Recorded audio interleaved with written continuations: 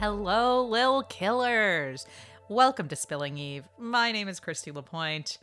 Let's get into it. Season 3, Episode 2. We're back. It's happening. I'm really excited for this episode. We are going to try to have a virtual guest. I say try because we haven't actually recorded that part yet, and I'm not sure if it's going to work. So fingers crossed that it will, or I will have to re-record this, and I really don't want to do that. You all know how lazy I am.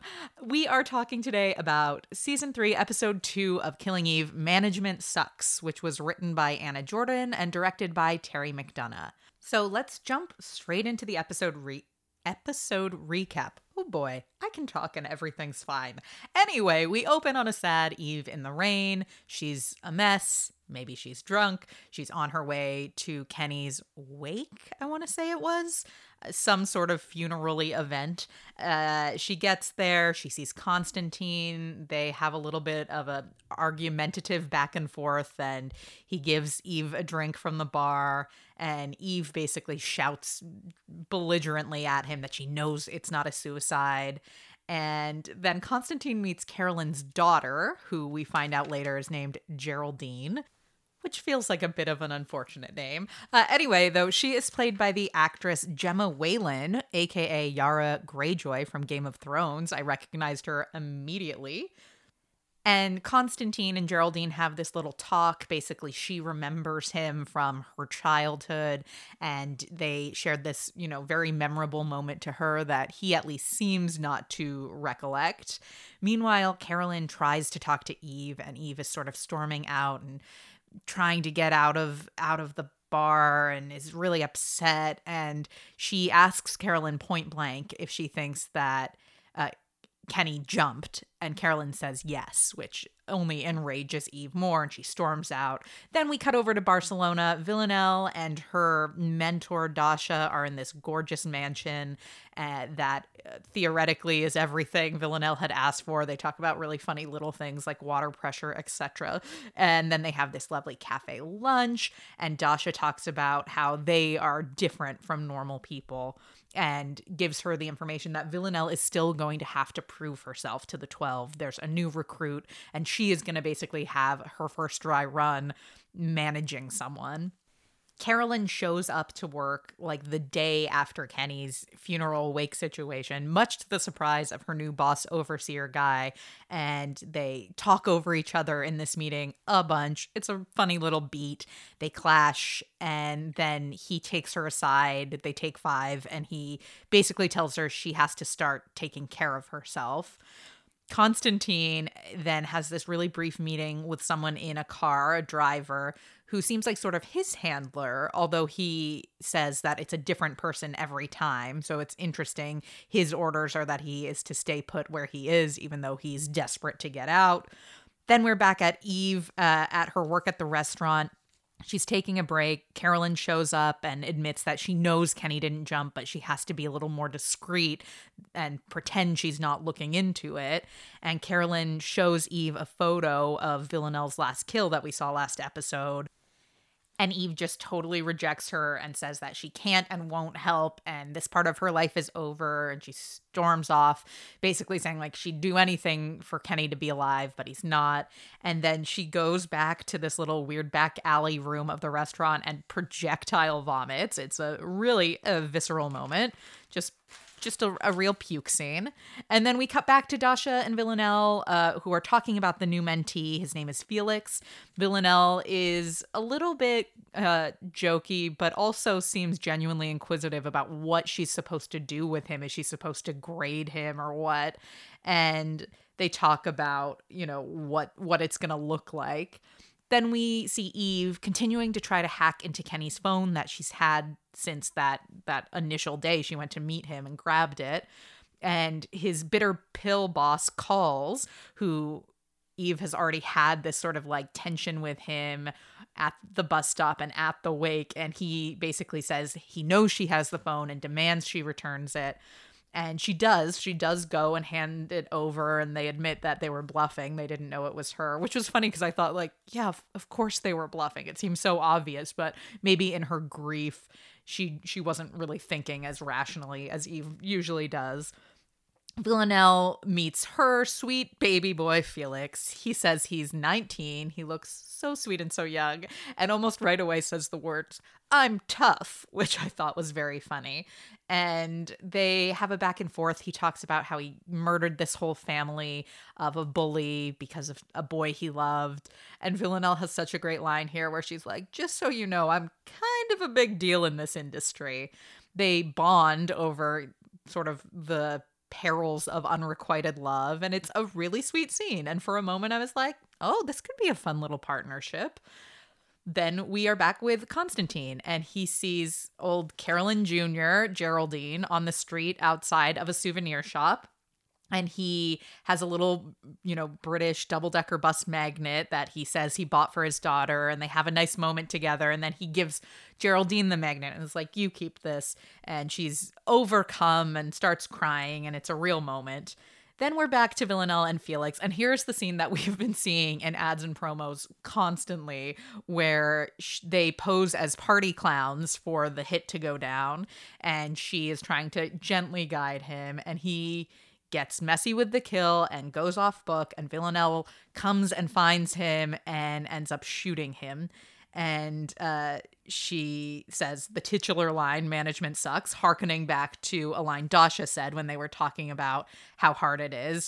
Dasha had said, "Management is not easy. It's watching someone do the job worse than you. That's why it sucks," which, such a good line. And then we learn that Audrey, who is Kenny's coworker hookup, and Carolyn are going for a walk together. We had seen Audrey earlier at the wake crying in the bathroom, and Carolyn kind of clocked that. Carolyn then is in her car listening to some weird, sad music. I don't know. Does anyone know what music that is? And her assistant comes up and asks if she's coming into work. And she says there's no point. She's not really even allowed to do her job.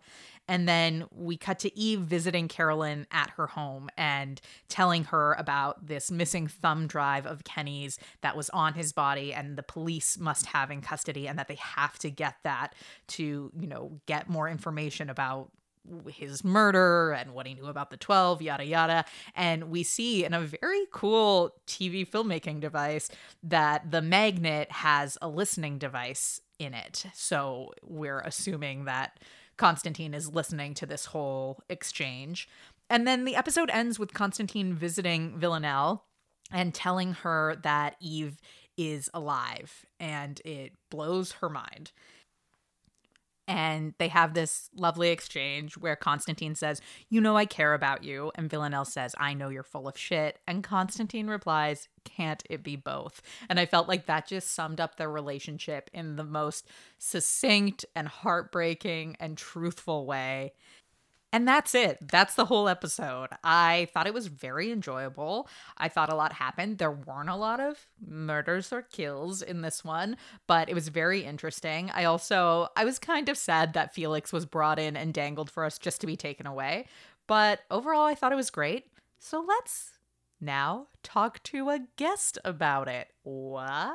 So, our guest on the podcast today is Amelia. Nope, can't even say your first name right. No, you're doing amazing. I was so afraid about the last name that it just instantly went. Amelia, that's just a normal name. Amelia Rose Ritthaler, who is a young comedian from Texas who moved to Toronto in 2016 to pursue a degree in media production. And while she was here, she studied at Second City, improv and sketch. When she wasn't in class, she could be seen performing throughout the city with her various troupes, such as the Pepperoni Pizza Cats and Riot. In 2020, she made the move to Los Angeles to work in unscripted television development and to be closer to the ocean. She is also addicted to Twitter, and I will have her plug her Twitter at the end of the episode. Please welcome Amelia. Hi. Wow. Thank you for having me. Oh my gosh. Thank you so much for being our first guinea pig guest of someone not sitting in my apartment. We love technology, the ability to connect across nations. Oh, it's a true miracle.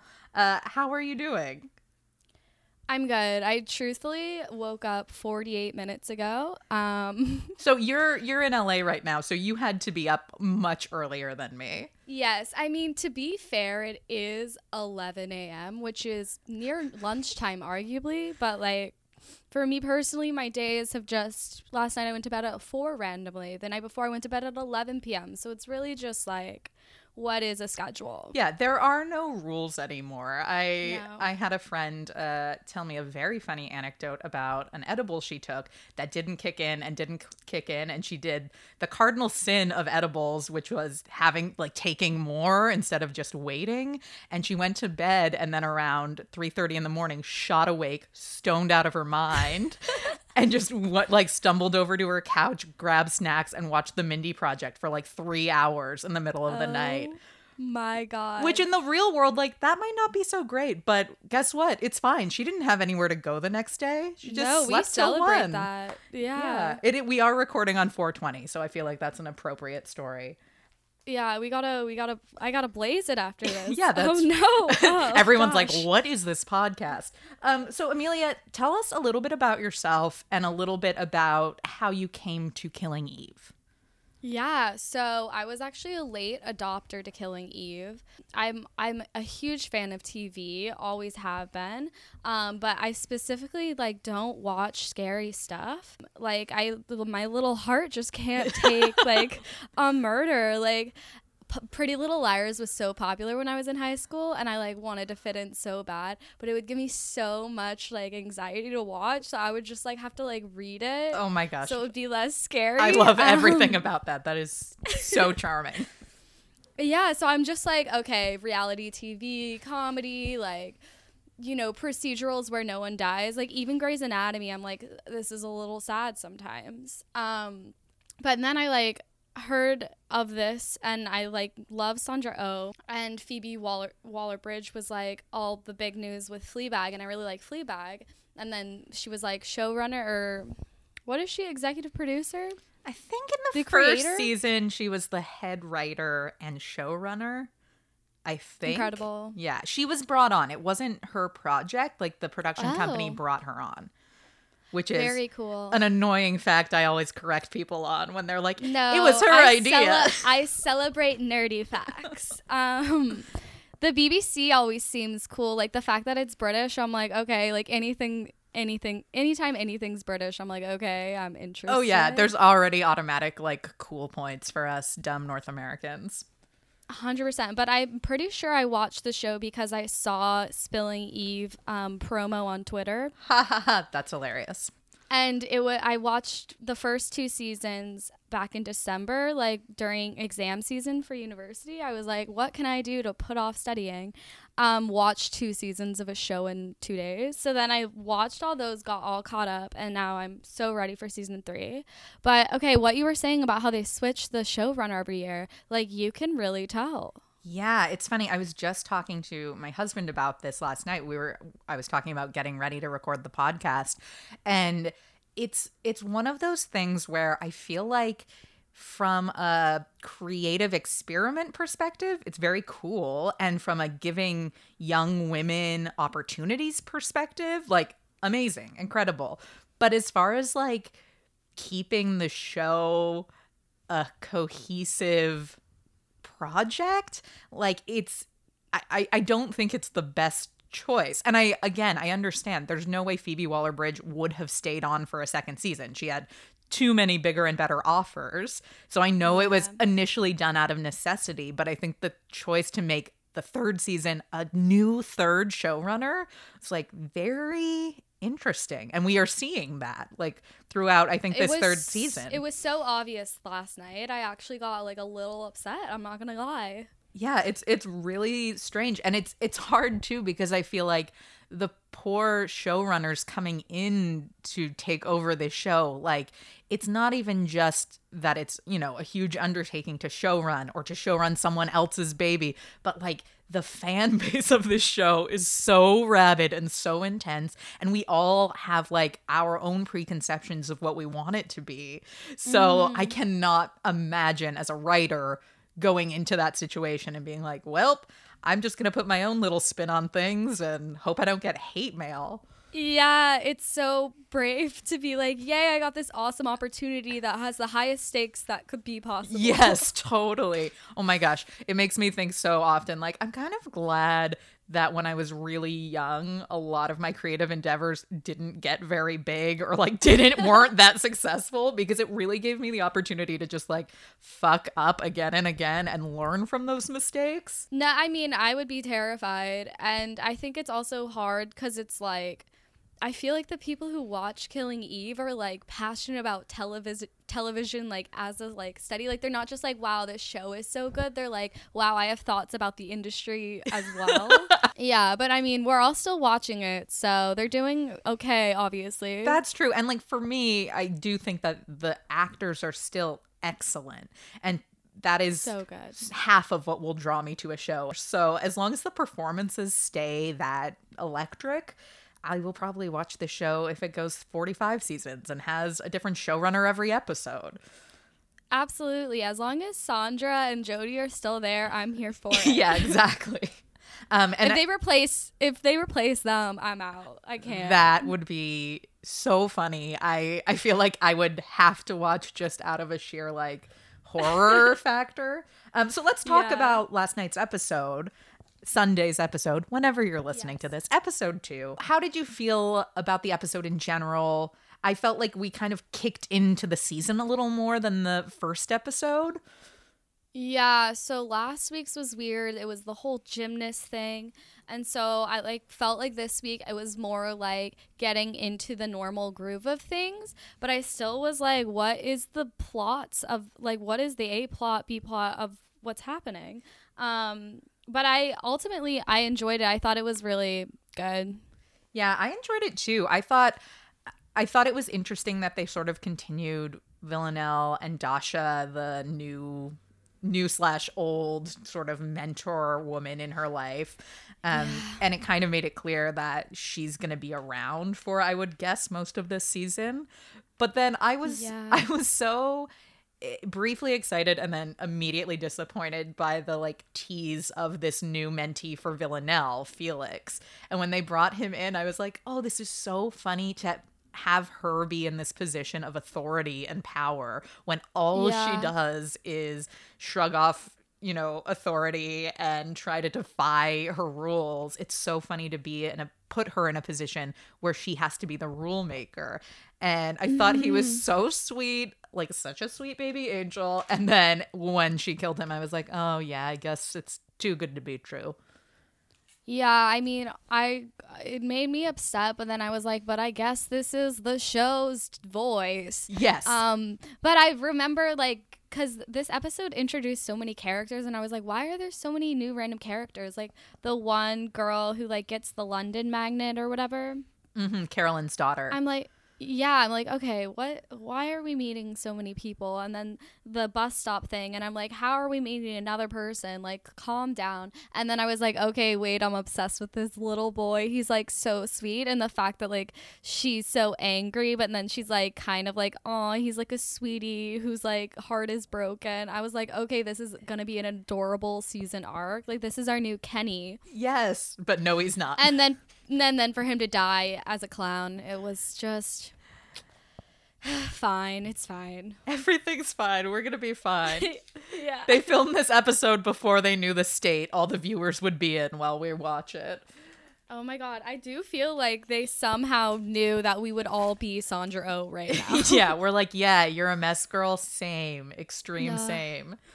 How did you feel about the clown scene in general? I do love the costumes. I felt like it was like weird last week when she was just like lazily like a UPS driver. I was like, where's your joy, Jodie or Villanelle? I'm just like, totally. Let me see a fun dress. I don't know. It gave me Parasite vibes because the setup of the backyard, I was like, oh, it's like a nice person party. Like clowns are kind of quirky. Like it felt like very quirky in tone and like made it like exciting. That's so funny. A Parasite Killing Eve mashup.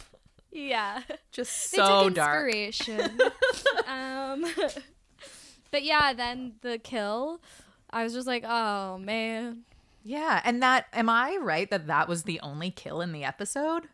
That was the only kill in the episode. It's so wild. And in the first episode of this season, there were just the two. There was the 70s gymnastics kill and then Villanelle's kill, which, I mean, I know not every episode of the show has to be like murder, murder, murder. Yeah. But it does feel like, compared to at least the first season, maybe I'm remembering it wrong, but I feel like the kill count was a little bit higher. I feel like I remember like 3 or 4 people dying every Me too. But I'm like, maybe I'm in the wrong for being upset that less people are dying. I know. Like, it's maybe I really should be grateful. warping all of our senses of like what's good and what we need. I was so happy to see Villanelle and Constantine reunite at the very end of this episode too, because I just love those two and I love seeing those two together. And I thought it was a very interesting back and forth with them, of her basically being like, I can't trust you anymore and I don't want you in my space, and him half respecting that and kind of being like, look, like you need me, you're lucky to have me, I do care about you in our own like twisted way. Yeah, I'm really obsessed with their relationship because like ultimately like seeing Villanelle truly care about this person and just be so angry because she wants to trust him but then is like, I can and I'm mad at you, is so like powerful. And Constantine still being like, I'm always just like gonna be like this, so yeah, totally get used to it. Totally. Yeah, I mean, I wonder if we are going to see that relationship evolve even more over the course of this season.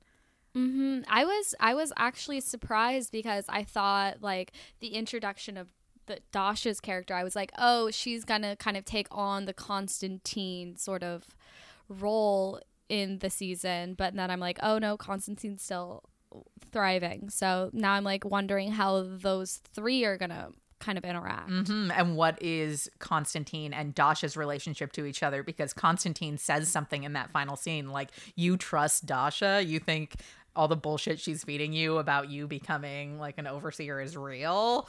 Which is also me as a viewer. I was instantly like, ooh, is Villanelle being played? Yikes.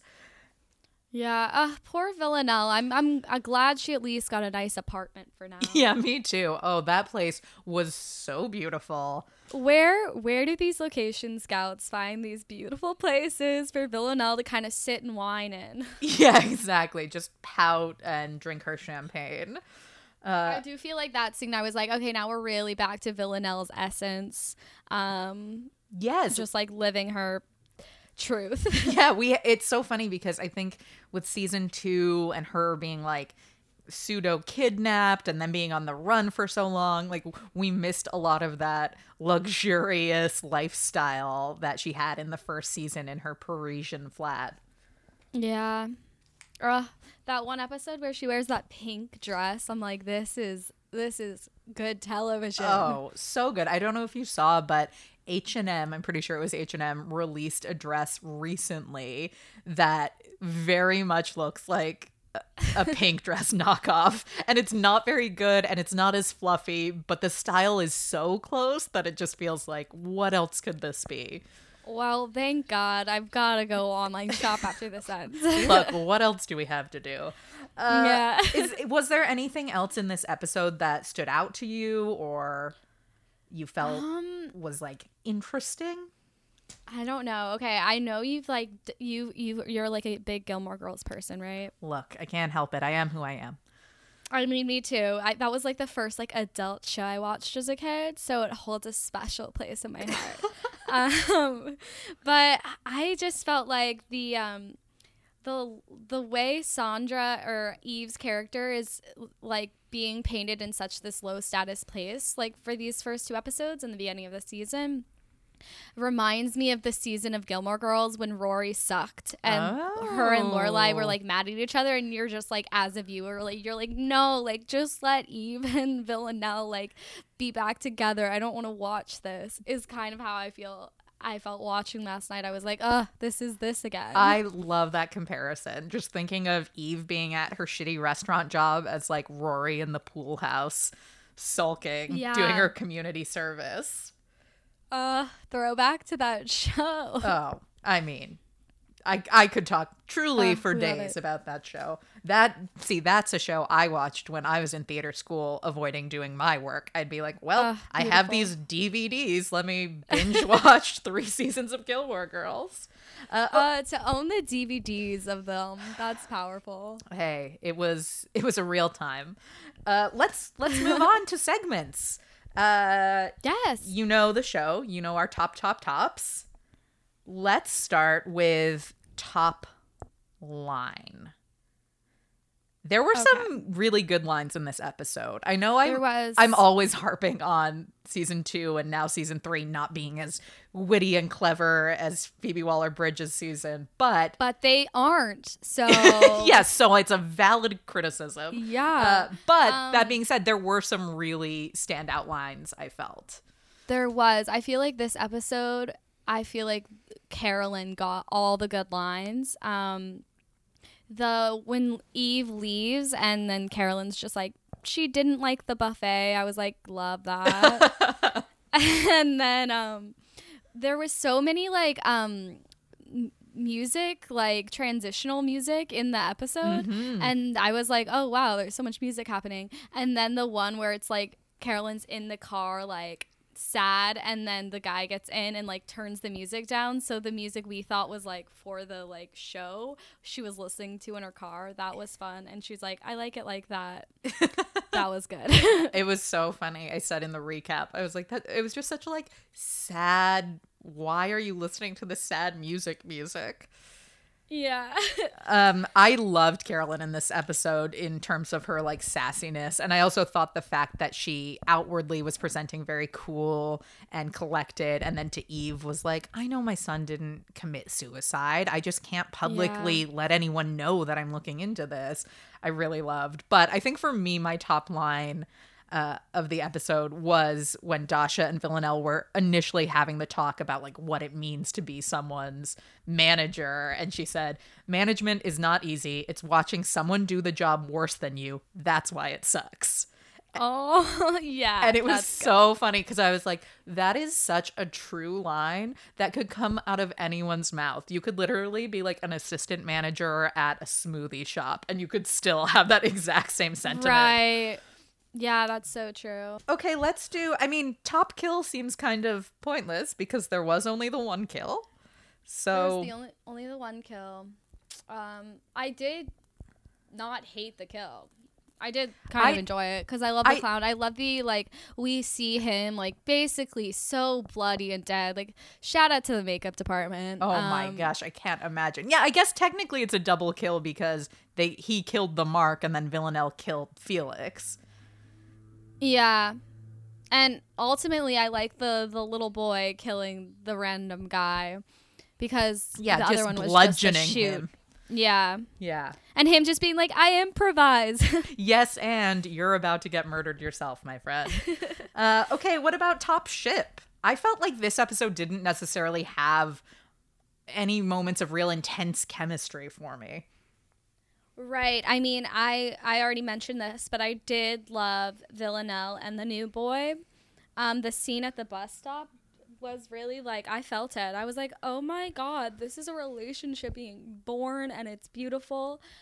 So I think that's what I shipped the most, but it's over now. So I got to mourn that. Yeah, I honestly think you're right. I loved that moment. I thought it was cool that they wrote it in that they were both queer and both relating over that moment of unrequited love. I thought it was interesting that they brought up this woman who Kenny had worked with, who I guess he was sleeping with, hooking up with, and they just kind of threw that at us. But I was like, I don't care about that relationship because we never saw it. I don't have any connection from the point of view of the character we knew.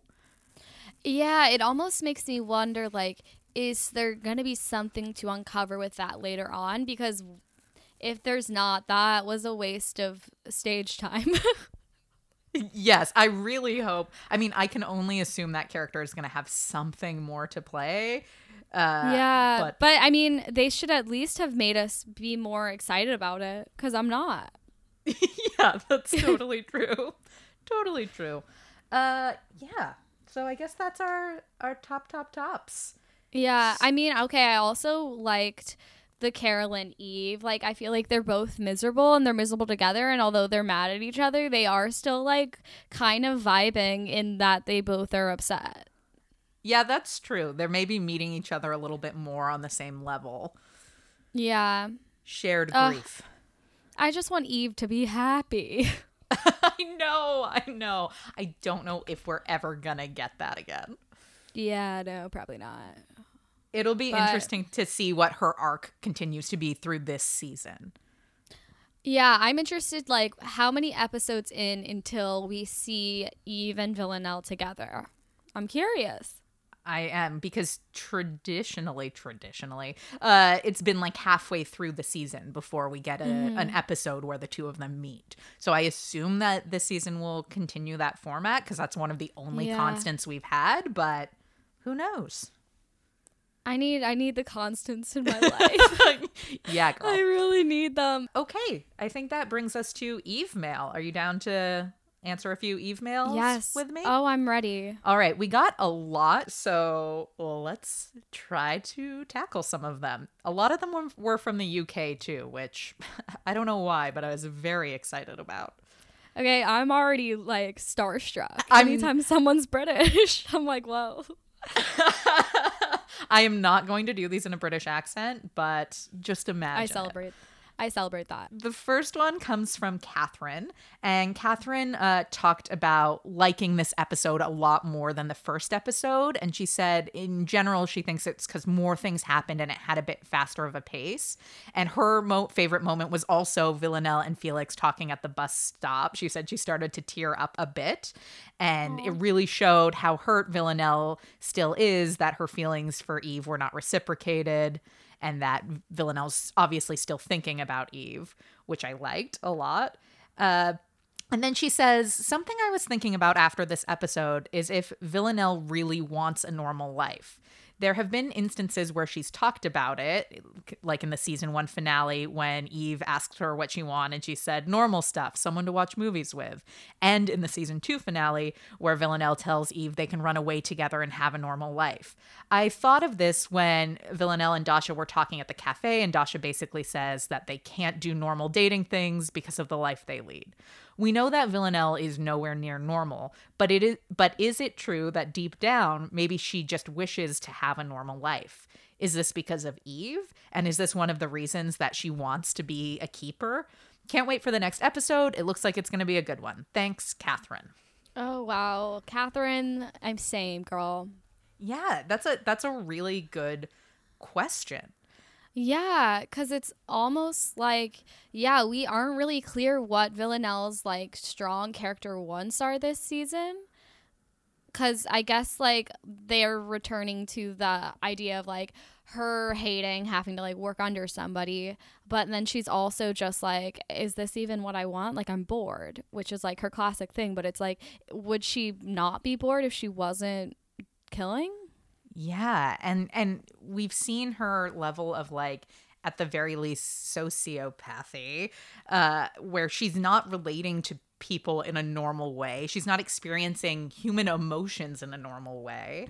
Mm-hmm. But is that coming out of her having experienced trauma and had a really messed up childhood, and this has become a coping mechanism?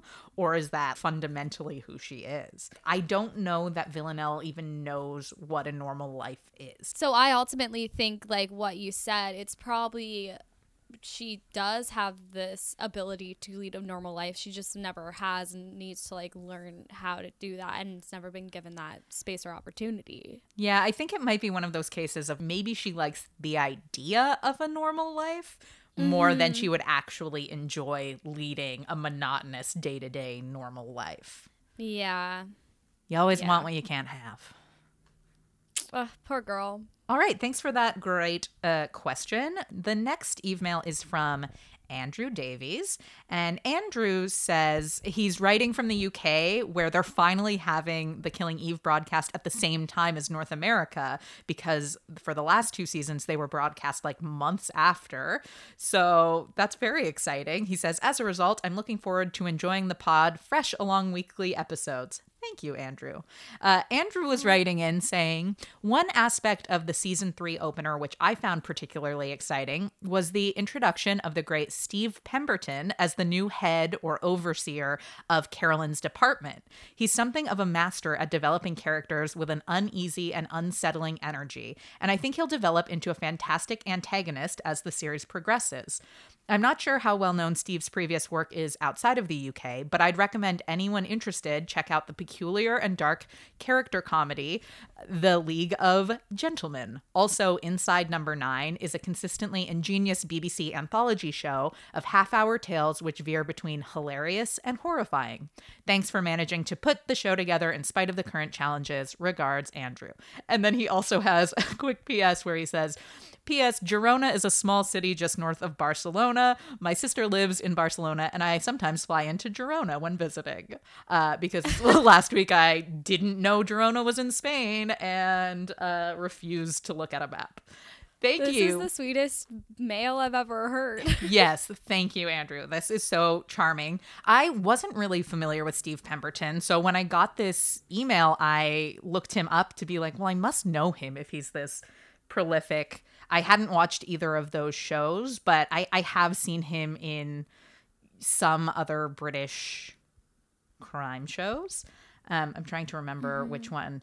But yeah, it was interesting to hear that because I didn't really clock him when he showed up on the show. I think it was Happy Valley that I've seen him in before. Okay, so we have 2 more Eve mails that are both about the wedding, Villanelle's wedding in episode 1. And they're sort of 2 different perspectives. So I thought it would be interesting to read them back to back and then have a bit of a chat about them. The first one... Exciting. I know. I love it. I'm like, yes, please give me more insight into this. The first one is from Alice. Alice spelled with a Y, by the way, which very cool. Alice says, hey there, I just need to know more about the context of Villanelle's wedding. The woman she was marrying seemed normal, so why was she marrying Villanelle? How long had they known each other? What happened after the reception? Are they still together? Who were the wedding guests? If it doesn't get referenced again, I will feel queer-baited. I fear it won't be, and it's just a cheap, weird, unnecessary plot device. And I definitely grew up with farty owls, aka faulty towers. I'd like to think Constantine would have a good laugh at Don't Mention the War. Warm regards, AJ.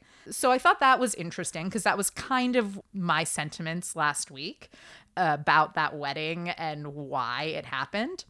But then we got a bit of a different perspective from a listener named Andra. So Andra said, hi, Christy. Love your podcast, and I'm so excited you are back, and of course that the show is back. I love this show so much, and I did enjoy the first episode of season 3. I do agree it felt different and looked different. Just my quick thought on that the show needs to expand. I think this episode did a really great job of setting us up for the expansion of the story. They can't just keep playing cat and mouse back and forth, so I am excited for whatever the season will bring. So on to my thoughts about queer baiting. As a gay woman, and as someone that is very mindful and critical of shows that do this, I in no way think Killing Eve queer baits.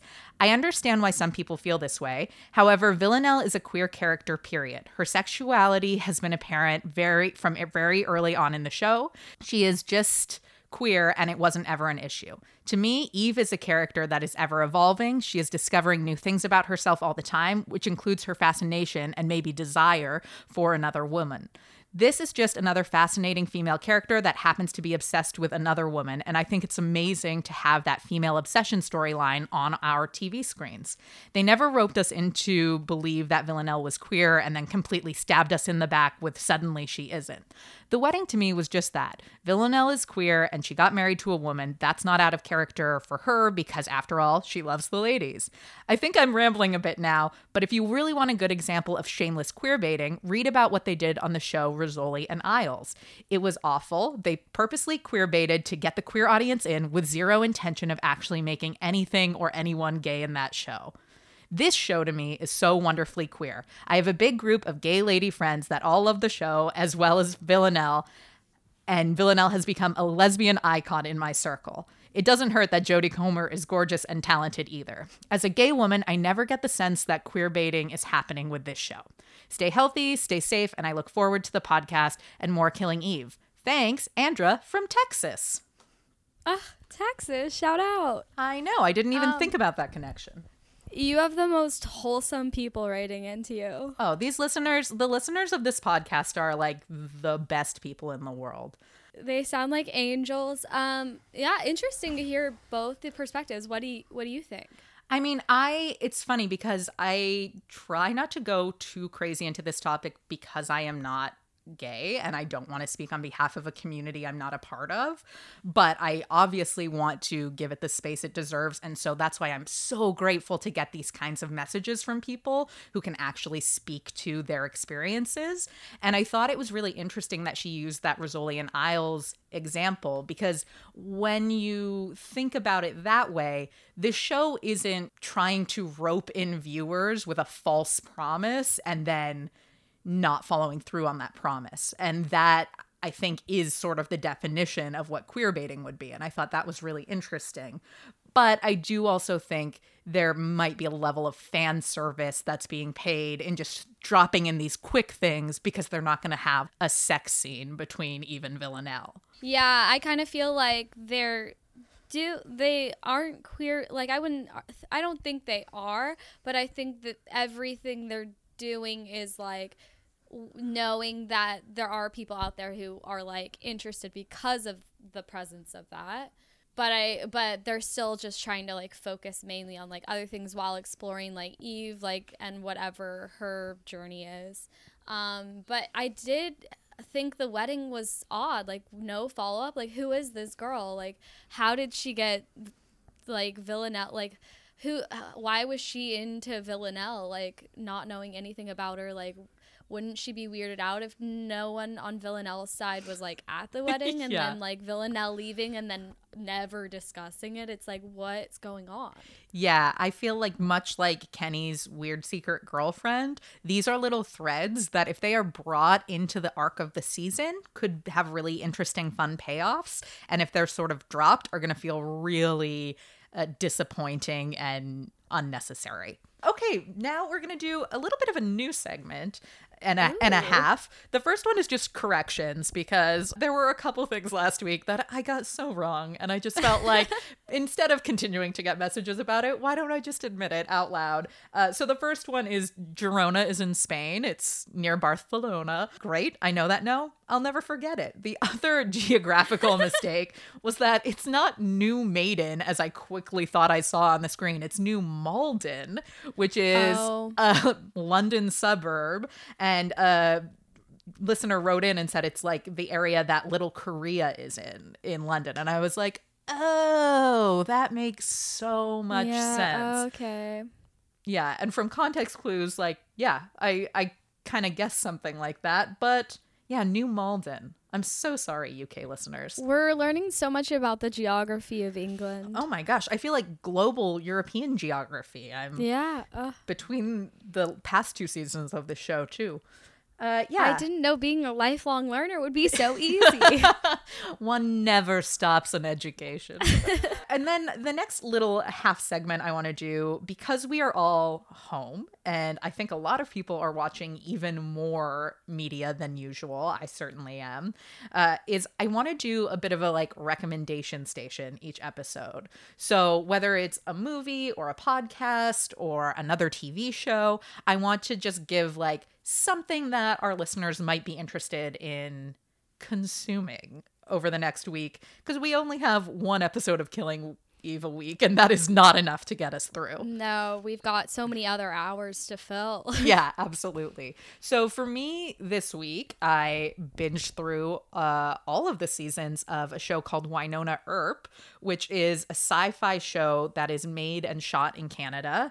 And I have an acquaintance who's been a writer on the show, and I have been meaning to get around to watching it, and it's taken a pandemic. But guess what? I watched it and it's great. It's a sort of modern Western meets Buffy the Vampire Slayer type show. Okay. It's female led. It's very queer positive. The main like long-term relationship in the show is this like lovely lesbian relationship. And it's very funny. It's a little bit cheesy. And I think there was probably already a lot of crossover between fans of Killing Eve and fans of Winona. But if you haven't checked it out, I'd highly recommend it.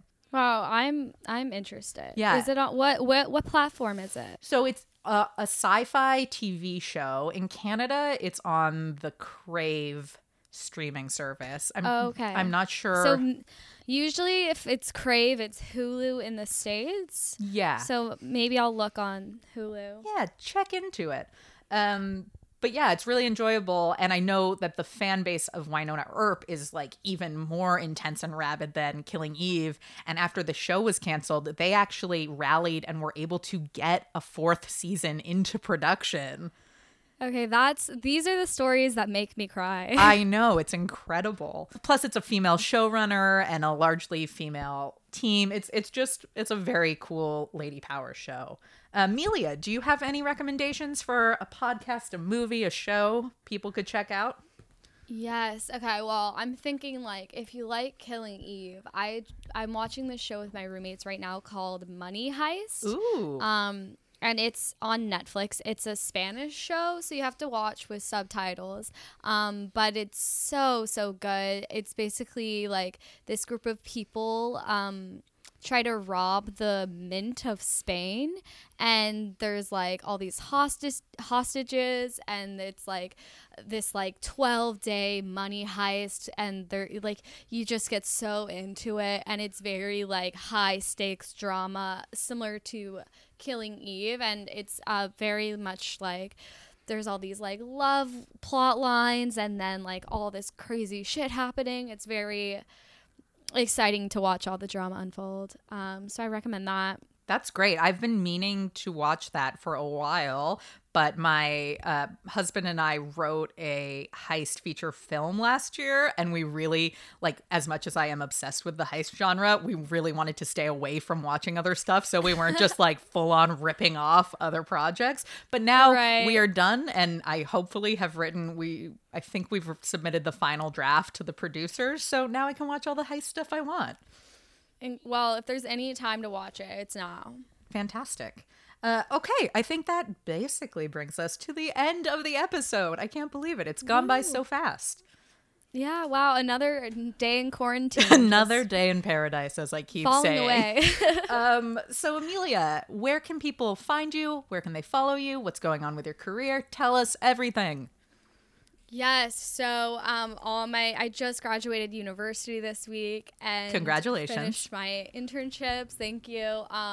So now I'm just like waiting for LA to open back up and hopefully get in some sort of assistant job in reality TV, which is like the goal. Like I just love unscripted television so much. Incredible. It's one of my favorite things to watch also. It's just so fun.